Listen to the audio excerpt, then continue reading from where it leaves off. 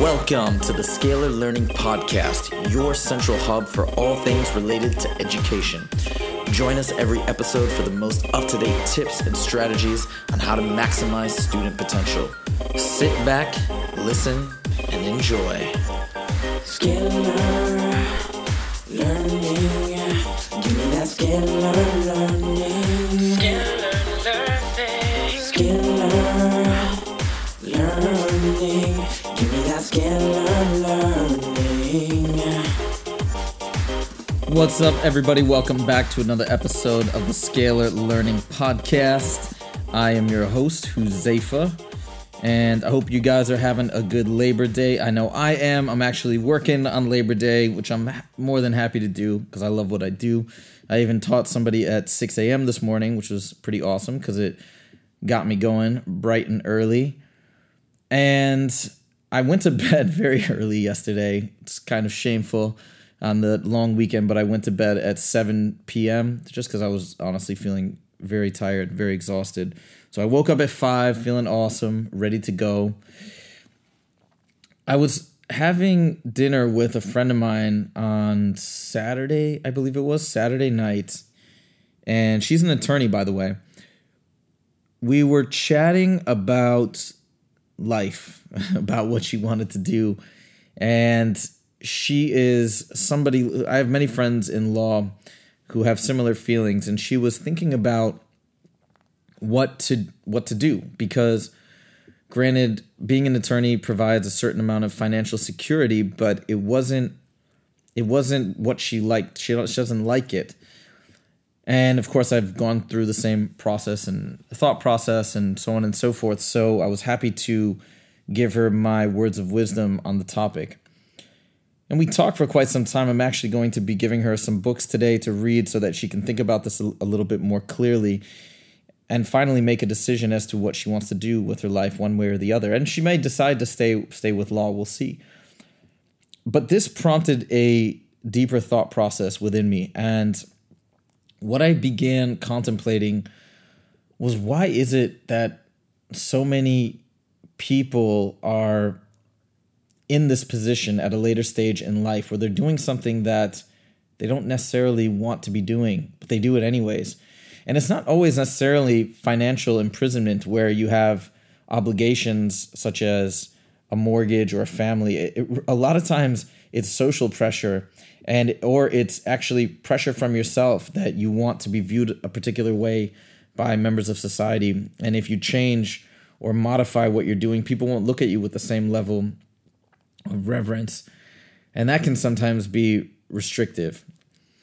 So I started thinking about how that happens, and I realized that I think a lot of what sculpts and molds this behavior is different lessons that we are taught while we're growing up.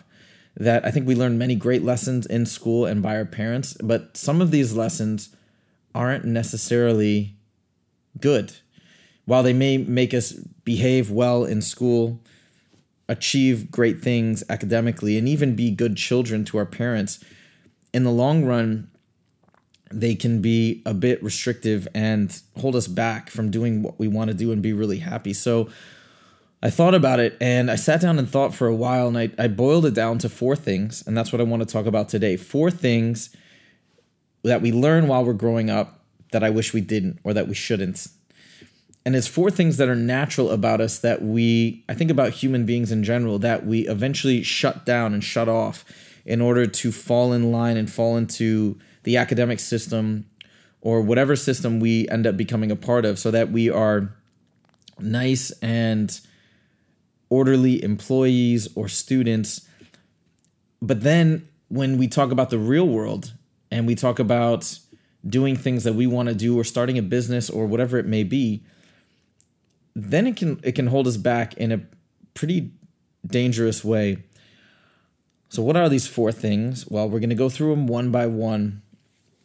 Really, the main message of today's episode is, if you're a parent, watch what you may be inadvertently teaching to your kids that could take some power away from them as they grow up and become young adults.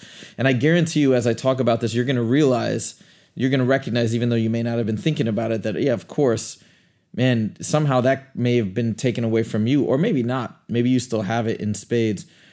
But these aren't genius revelations. These are things I think all of us recognize on a subconscious level. So the first thing I want to talk about is the first thing that we learn is to filter what we say. And of course, you have to filter to a certain degree, but I think people take that a little bit too far. And so what do I mean by this? I think that we learn, not even necessarily by teachers or parents, but we learn just from personal experiences that we shouldn't necessarily say what's on our mind. And that is because sometimes if we're really open and honest about what we think or what we feel, we can inadvertently hurt people's feelings. We can say something that somebody might judge us for that, and they may look down upon us for that. And that doesn't feel very good. And the first time we experience that, it can be very painful and really jarring. And so we don't want to do that anymore. So then we filter what we say. We're not totally open about what we think. Probably one of the best examples of that, in my opinion, is telling somebody that you like them or that you have feelings for them on a romantic level. But it doesn't even necessarily have to be on a romantic level. Now, I want to talk about this. This has ramifications well beyond that, but I want to talk about it from that standpoint first, because I think everybody will be able to understand that perspective. You think about it as, let's say, from a boy's perspective, the first time they tell a girl maybe that they think she's pretty or that they have feelings for her. This might happen at school or at a young age. And it's sort of a natural feeling. I really do think that it's a natural feeling to just tell somebody that we like them or we think they're pretty or whatever it may be. But getting shut down that first time, if we don't understand exactly what's going on or how we should be reacting or taking it, that rejection can be so painful and palpable that it can shut us down from ever expressing our feelings so openly again. And otherwise we do so with great reservation, and it feels like a lot is on the line. But it's not real. I mean, this goes on. If you look at what happens later in life, if you take that feeling with you and you take that fear with you, it can hold you back so immensely from finding somebody or dating people as an adult. Because if you don't put yourself out there, if you're not willing to go through that rejection process and you're constantly filtering what you say when you're out and about, like you see somebody who you find attractive or interesting and you want to go talk to them, maybe ask them out. You don't do that because you're connected to that pain and it was so uncomfortable that you just hold yourself back and you think it's a really negative thing to experience that, when really it's irrelevant. You can go and get rejected by somebody 100 times in a row and it will have no impact on your life, no impact on you if you view it the right way, and no impact on your future ability to meet other people, because we live in a world with 7 billion humans, half of which are of the, well, what regardless of your orientation, half of which are going to be potential people that you might talk to, either be friends with, or all of which you could be friends with, and half of which you could have a romantic relationship with. So the possibilities are so massive that we incorrectly take this at a young age and then we apply this later on, and it can be really damaging. I've seen this from especially a guy's perspective, more so from a woman's perspective, just because of all the friends I have. And then you reach this point in adulthood and they feel paralyzed. It's hard. I mean, granted, now there's a lot of online dating options and things like that help people. But if you didn't have that, a lot of people feel completely powerless and unable to spark up a conversation with a stranger. And they shouldn't, because if somebody doesn't want to talk to you, big deal. So I think that's a big thing. And what holds us back, like, for example, let's say you do see somebody who you want to go talk to. We normally filter ourselves and we normally don't say anything. Or sometimes people will try and start a conversation in an indirect way, saying, hey, excuse me, do you have the time? Or, hey, do you come to this place often? Something sort of weird like that. Whereas instead, if you would just revert back to what you would instinctually do as a child, which is, hey, I think you're really pretty. Hi, what's up? What's your name? If you would just let that part go, let that blockage go away and just state your intention clearly and directly, it's so much better. And the beautiful thing about this is just being honest and open about what you're feeling. And you can extend this rationale to all sorts of things in life. And I think that sometimes we have a lot of negativity brimming under the surface because people don't say what they mean. People don't go out and tell you that, hey, I think you could be doing a better job at this. Hey, I think when you did that, you hurt my feelings. They don't say that, but they just let it boil under the surface. And then they may talk about it with others. And that can create so much negativity.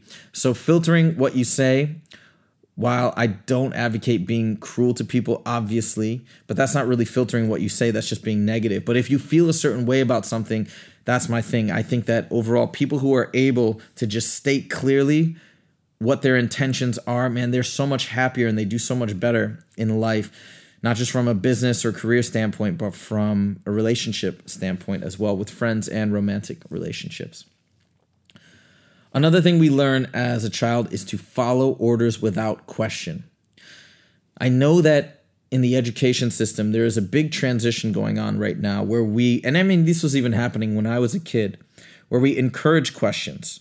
At least that's what we say in the education world. Even parents, I want you to question. I want you to think about what you're doing. But there's a degree of incongruence with when encouraging this, but then also what we want in our students' behavior or in our children's behavior. And I don't know how to reconcile the two. So let me explain, because I work with kids. I'm an educator. And of course I want people to listen to me. I want other clients of mine that I've worked with in other capacities, I want them to listen to me, because it becomes hard when somebody's questioning what you do all the time. But yet at the same time, we want people to ask questions. We want them to dig deeper. So the problem is that while we encourage that, we reward people, we're nicer to people that just do what we say, that don't argue, don't ask questions, they just go with the flow. And it empowers us as educators because it makes us feel like we're doing the right thing. We learn this either overtly or subconsciously, it depends. I think that a lot of more avant-garde educators will find that you will be at least telling people to question, but they'll still, it's impossible to avoid. People who are listening and taking orders, it's gonna make your life easier. So they're gonna be rewarded. They're gonna get you're going to like them. And that's gonna reinforce in their mind, hey, we should just follow orders. I'm gonna take command and do what I say. The problem with this mentality is if you become addicted to this sort of validation from your teachers or from your superiors, and you go on through life loving that, prompts you to be a great student, that's excellent. You're going to get good grades, you're going to go to good universities. But then what? Then you come out and you will likely join a corporation or something, some organization, and you'll continue to do this. And at that time, it can be a little dangerous. And so this again leads back into going into a career path that you may not necessarily like, but you start wanting to just get that validation so badly. It's like you're doing a good job, you're getting a good review, etc. That even though you may have something pulling you in another direction, you ignore it. Say, no, because I know the right thing, the good thing to do is to just do what I'm told. And I think that can, again, be something that inadvertently can imprison you in a life that you don't want. And it's this battle. And in some ways, I find kids that buck the system continuously. As much as I don't want to say this, because I do want my kids to at least try and do what I'm advising them this year. Of course, I do want them to ask questions, but it just becomes difficult. Like, I guess when you have people constantly just ignoring you, talking over you, of course, I don't want that. But in a weird way, having that ability to not care so much about validation, it's empowering. You look at somebody like Vitaly. Vitaly is a YouTube star. He is somebody that was never really academic, and he never really cared what people told him. And it gives him great power now in life as an adult, as he's a full-blown YouTube sensation. He's building a business around what he's created. And part of not caring about societal norms and what authority figures care is what enables him to do things that are really terrifying to most of us. He does things to authority figures like police officers, which I don't advocate, but in a way, he's developed this really strong sense of self that I think is great, and that I think a lot of us, we have at a young age, but then we lose it, sort of like beaten out of us. So following orders without question, yes, you want to follow orders and directives to a certain degree, but don't let that ability to guide yourself, and don't get too swept up in the validation piece of it, because you lose something valuable. Next, we learn a lesson that we shouldn't quit things simply because we don't like them, that we should work through them, that we need to have a level of willpower. We can't like everything. That is true to a certain degree. Willpower is a muscle that can be flexed and built, and that is very true, but sometimes it goes too far. The saying that winners don't quit is not true, and I've heard this from many, many different entrepreneurs. Heard this many times on the Tim Ferriss Show. You should check out the Tim Ferriss Show, amazing podcast. Winners do quit. Winners quit, and they quit often. But what that means, that entails the process of trial and error, trying a lot of things, trying a plethora of activities and careers as a way of figuring out what you truly like, so then you can eventually hone in on something that is really wonderful and is a great fit for you, and then you can just drill down and go crazy and focus. And hopefully that one thing will be, by and large, based around a slew of activities that you like. I think that this idea, because we really, as parents and teachers, sometimes we give too much praise to people who are able to put their heads down and work through things that are unpleasant. And while that is a great skill to have, because there are going to be things that you don't want to do as a business owner, that otherwise, if you just give up at things that you don't like, it can hold you back. And I get that. But at the same time, I think that kids, as they grow up, shouldn't be afraid to quit and shouldn't worry about how people are going to view them if they quit certain things. But you quit selectively. I think quitting selectively and dropping things when they do become quite unpleasant, that's a different thing. And I think that can be very empowering if you're able to, if you're not worried about so much about what people are going to think with respect to leaving things behind. All right, number 4, finally, this is such a weird one. We are taught that we need to be well-rounded. We have to be good at many different things. I don't get this. I really don't. And I want somebody, I would love to have somebody come on the show and explain this one to me a little bit more so. I've been told ever since I was a kid that you want to be good at a lot of things. You want to be good at math. You want to be good at history. You want to be good at academics, science, writing. You also want to be an athlete. You also want to be good at public speaking. You also want to work in charity. You also want to do this, that, and the other. And man, we look at people who are great at all these different things with such reverence. And we say, wow, they're amazing. And that's what colleges seek. Colleges want well-rounded candidates. At least that's what we're always told. They want people who not are just really good academically, because that doesn't mean they won't fit in as well and they're not as primed for success. And I'm not sure about this one. I just don't get it, because eventually in life, I think it's great to try a lot of things. I absolutely do, because it helps you figure out what you want to do. But I think that eventually, as we get on in our lives, most people focus on a couple things, and that's it. And that's how they're truly able to achieve greatness at those few particular things, because they're doing them all the time. Or the people that do a lot of things, they're still doing all of them all the time. So maybe that's how they find them they continue to still be interested in these things, because they mix it up. But they're putting in a lot of hours into each of these endeavors. My point is that I think it's okay to just be really in love with writing and not so great necessarily at other things as you get older, because you'll probably become a writer.